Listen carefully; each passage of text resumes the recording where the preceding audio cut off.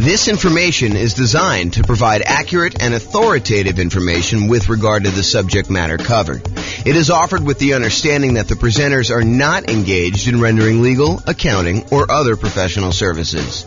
If legal advice or other expert advice is required, the services of a competent professional should be sought. Welcome to the Little Rock Real Estate Investing and Real Estate Financial Planning Podcast. Learn all about investing in real estate in Little Rock, Arkansas, with a combination of real estate financial planning and modeling with numbers specific to Little Rock. Plus, syndicated, more generalized recordings of live and pre-recorded real estate investing classes, not all of them specific to Little Rock. Be sure to stay tuned after the podcast for a message from our sponsors. Well, good morning and welcome, everyone. We've got a pretty exciting class today. By the way, I'm James Orr. The way to start off. Oh, that's awesome. We got a really exciting class today. So in a lot of the other comparison classes, we've been doing these like once a week for the live versions. For the podcast, it's probably about once a month.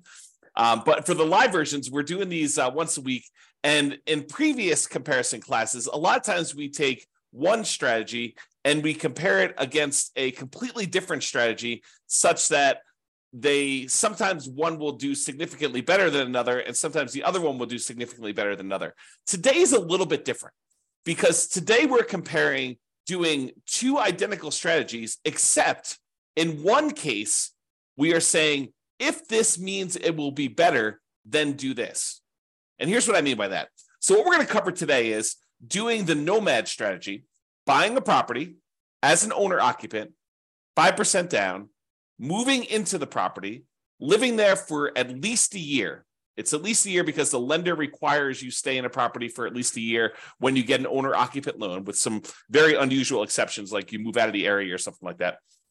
But if you're buying a property, you buy it as an owner-occupant, you move in there for at least a year, or until you save up for the next property. Then you buy another property with 5% down, move into that property. You keep the last property and you convert that property to a rental property. And then you repeat this process until you have up to 9 rentals, 10 properties total, one that you're living in, 9 rental properties. However, here's the twist for today.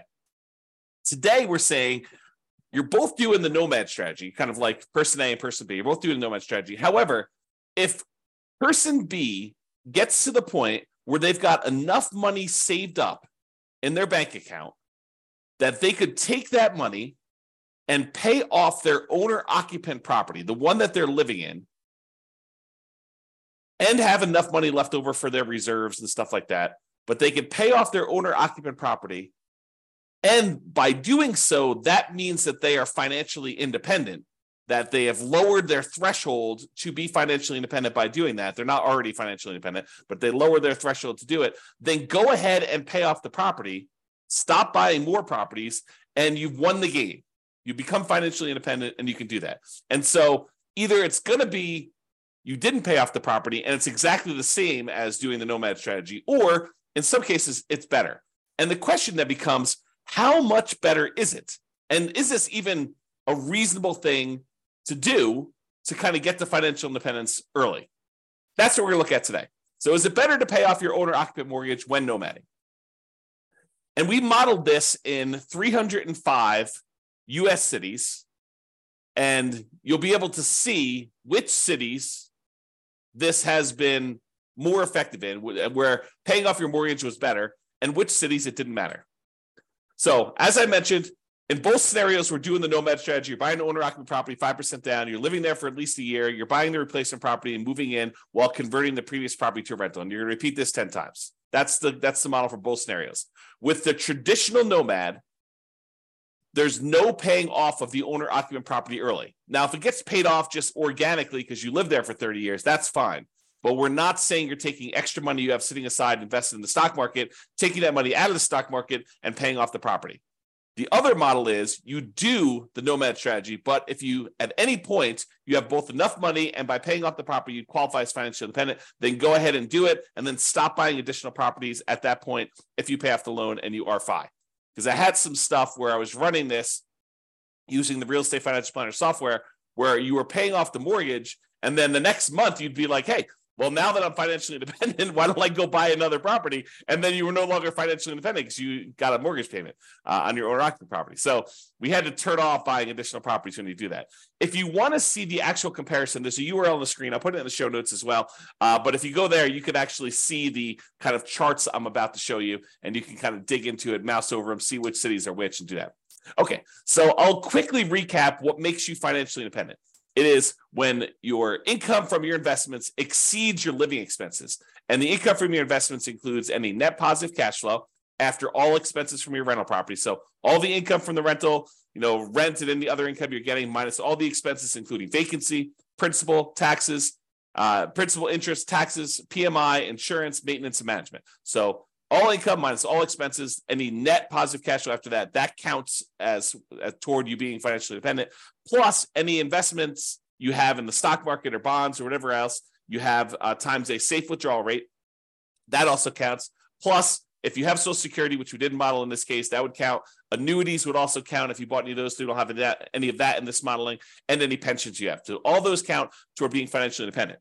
And the key point here is why this matters as to whether or not you pay off your primary residence, your owner-occupant property that you're living in or not, is imagine for a minute that you are thinking to yourself, okay, I need $10,000 in order to be considered financially independent and to pay all my bills. All my bills includes, my medical insurance, my car payments, if you've got one of those, all the maintenance on your car, all the gas in your car, all the food, all that stuff, including the mortgage payment on your property, and taxes and insurance and maintenance and all that other stuff. So all of that you can afford to pay on $10,000 a month, let's say as an example.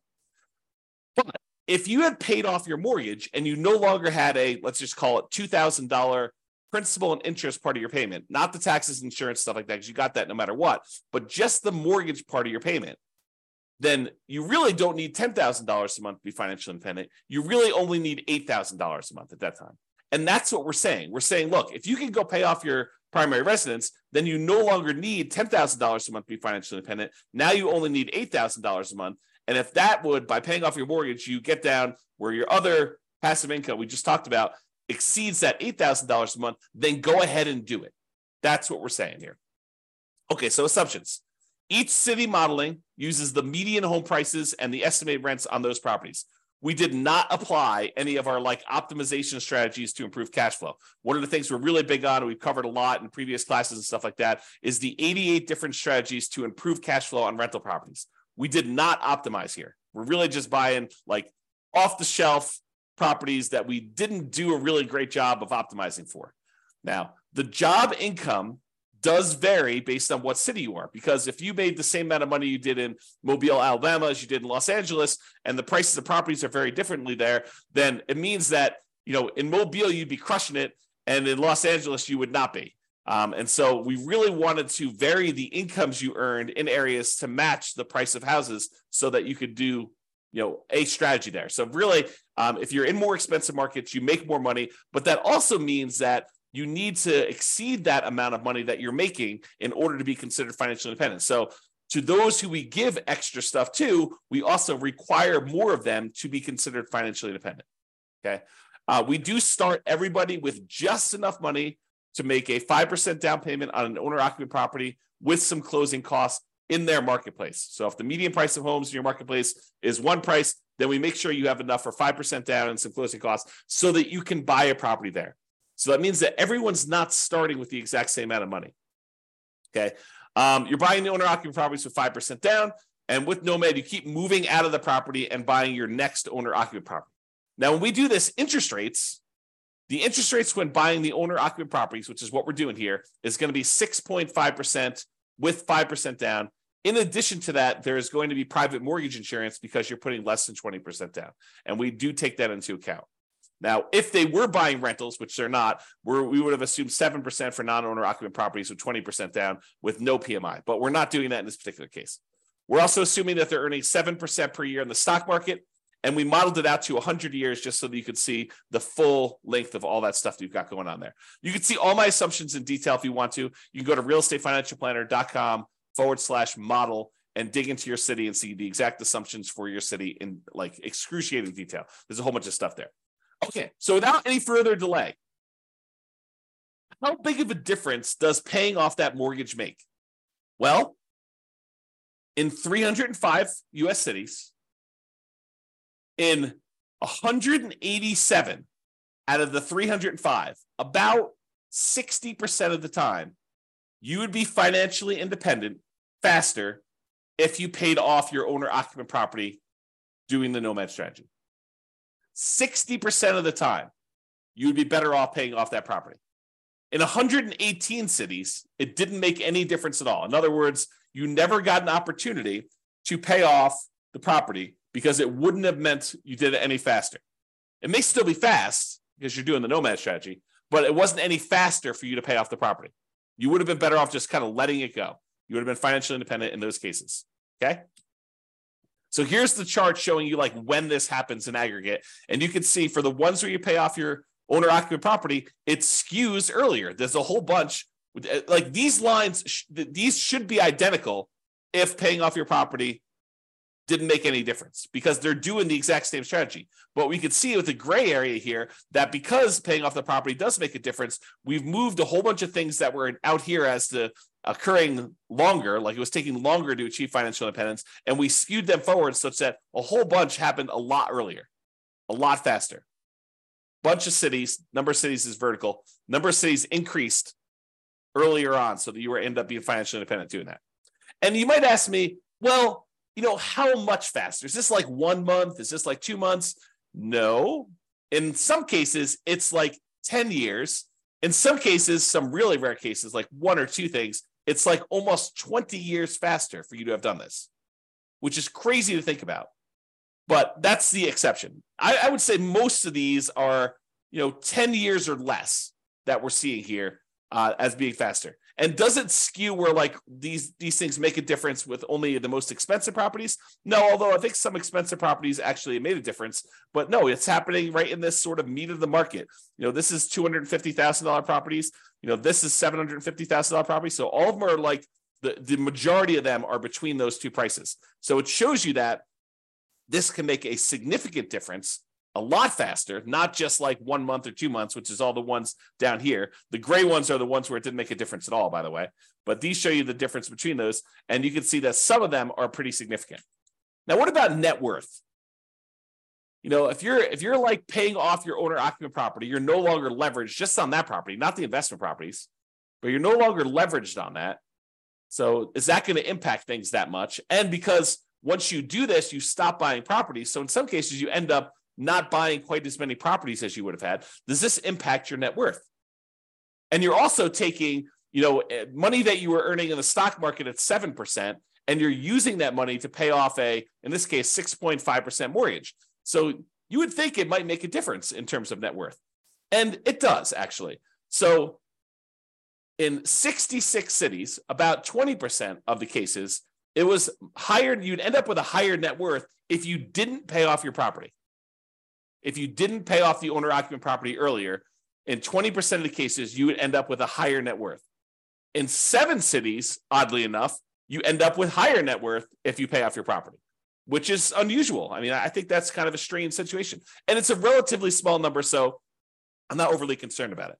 However, in 232 cities, at the 40-year point, your net worth is the same, regardless of which strategy you did. And it's possible that a lot of these where you paid off your property was after the 40-year point, right? Because we're measuring net worth at year 40. So it's possible the reason why there's no difference is we didn't make a distinction between paying off the property or not paying off the property until after 40 years. Interesting stuff. All right, so here's the difference in net worth. And sometimes they're pretty significant. So you can see that some of these are pretty large difference. We're talking like $1 million or more. Probably, what is that? Maybe half a dozen, maybe a little bit more than that, 10 or so.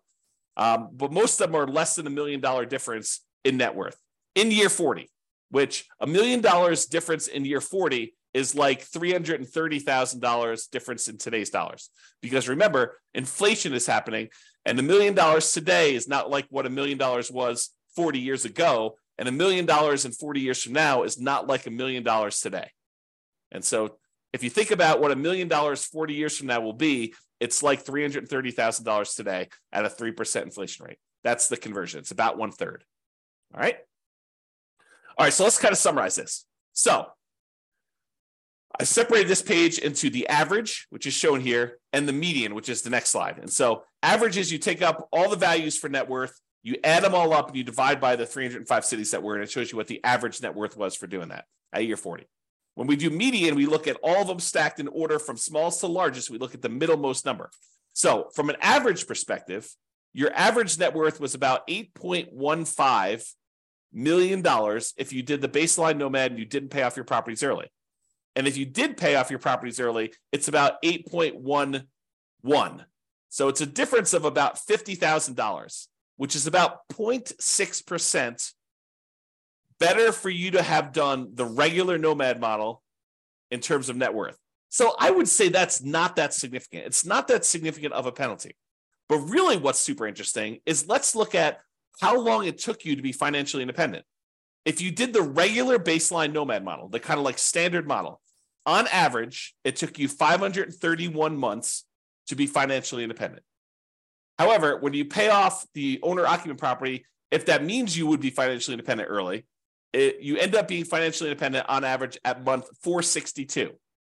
The difference is about 69 months or almost 6 years. 6 years would be 72 months. So it's like high 5 months, 5 years and 9 months faster on average for you to pay off your property early. So if you're in a market, you may want to think to yourself, hey, look, maybe I should be saving up some money on the side. And if I have enough money saved up on the side, maybe I should take that money and look at if paying off my property would allow me to be financially independent. That's something for you to consider because on average, it's like almost 6 years faster. On median, it's 5 years and 2 months faster. Still very significant. And the difference in net worth is only 1%. Plus, by paying off your owner-occupant property, it makes you a little bit more rent resilient, a little bit more price resilient. Rent resiliency is how far rents can drop before you have negative cash flow. Price resiliency is how far prices can drop before you have negative equity.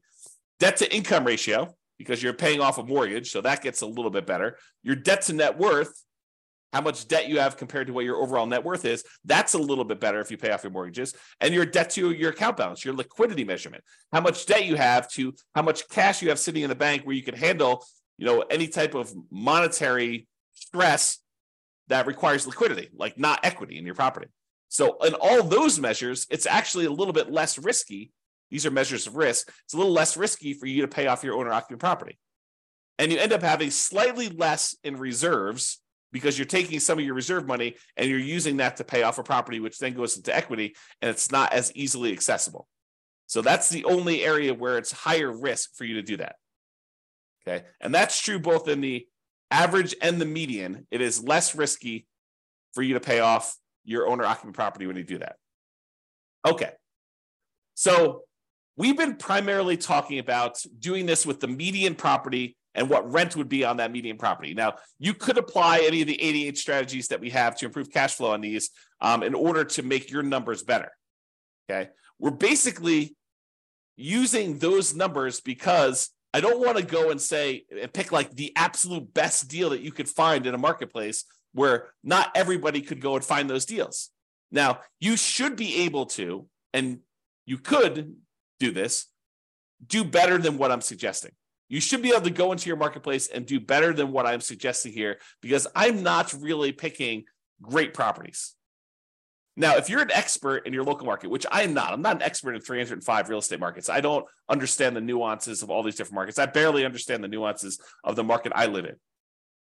But if you're an expert and you go look at the detailed analysis I've done for this or any of the other things in your marketplace, you're like, James, your numbers are off. Like, properties are more like this in this marketplace than with this rent. Let me know. I will go ahead and update the database, rerun all the scenarios, and then your marketplace will be correct. So just reach out to me via email, go look at your stuff there and say, I think it's better if you do this. Now, what I don't want you to do is go in there and say, this one deal I found in the last 10 years, it was these numbers and it was amazing. I'm not trying to cherry pick the best case deals where only, a small, very, very small number of real estate investors could expect to achieve that. What I want the numbers where any real estate agent can go into the market and with the minimal amount of work, they could find these deals, right? At almost any given time, you can go into the MLS and find deals like this. That's what I want to use so that any investor in that market could expect to achieve those results. So reach out to me if you can do that. All right. So in conclusion, in our current market conditions, current prices, current interest rates, current rents, in 305 U.S. markets, using less than ideal median price and rent properties, and paying off your owner-occupant mortgage only if it means achieving financial independence, that means that in about 60% of the cases, you would be better. It would be faster for you to be financially independent if you paid off that mortgage. However, you end up with a higher net worth in about 20% of the cities by not paying off your property faster, maybe continuing to buy properties and not stopping work. The market does matter, though. You'll not be able to improve your time to financial independence in every market doing this. You have to pick the one. You have to actually do the math and determine that. It is best if you look closer at your specific market and apply as many of the 88 cash flow improving strategies as practically possible to improve on your implementation of this, and then evaluate every 6 months, every 3 months, every year, and look at your situation and say, should I pay off my owner-occupant property now? Should I take any money I have and set aside? And in some cases, we even covered this today, but in some cases, you could go and sell a property, sell a rental property that maybe isn't cash flowing great, but has a lot of equity in it. Use those proceeds to pay off your owner occupant or other investment properties. We'll do all this analysis as we do additional comparisons in the future. But you sometimes take a rental property that you have, sell that off, use the proceeds to either pay off your owner occupant or use the proceeds in order to sell off any investment properties. And sometimes that will allow you to be financially independent. It's like all this modeling that we do so that we can test these situations for you and see what happens. That's all I got for you. I assume there's no questions. If there are, let me know. But thanks everybody for coming on, and I will see you all on the next video. Bye-bye for now. With home prices up, mortgage interest rates up, and rents up, but not quite enough to counteract the higher prices and interest rates. Cash flow on rental properties in Little Rock is harder than ever. Book a call with the Real Estate Financial Planner to apply our proprietary 88 strategies to improve cash flow on your rentals. See the show notes for a link to schedule your call and improve your cash flow today. If you're a real estate agent, lender, or professional in Little Rock that wants to help our real estate investor listeners, consider reaching out to learn about collaboration opportunities with this podcast. We'd love to add more value to our listeners by having you assist our investors buy, sell, and finance their real estate investments. See the show notes to schedule a call to discuss collaboration opportunities.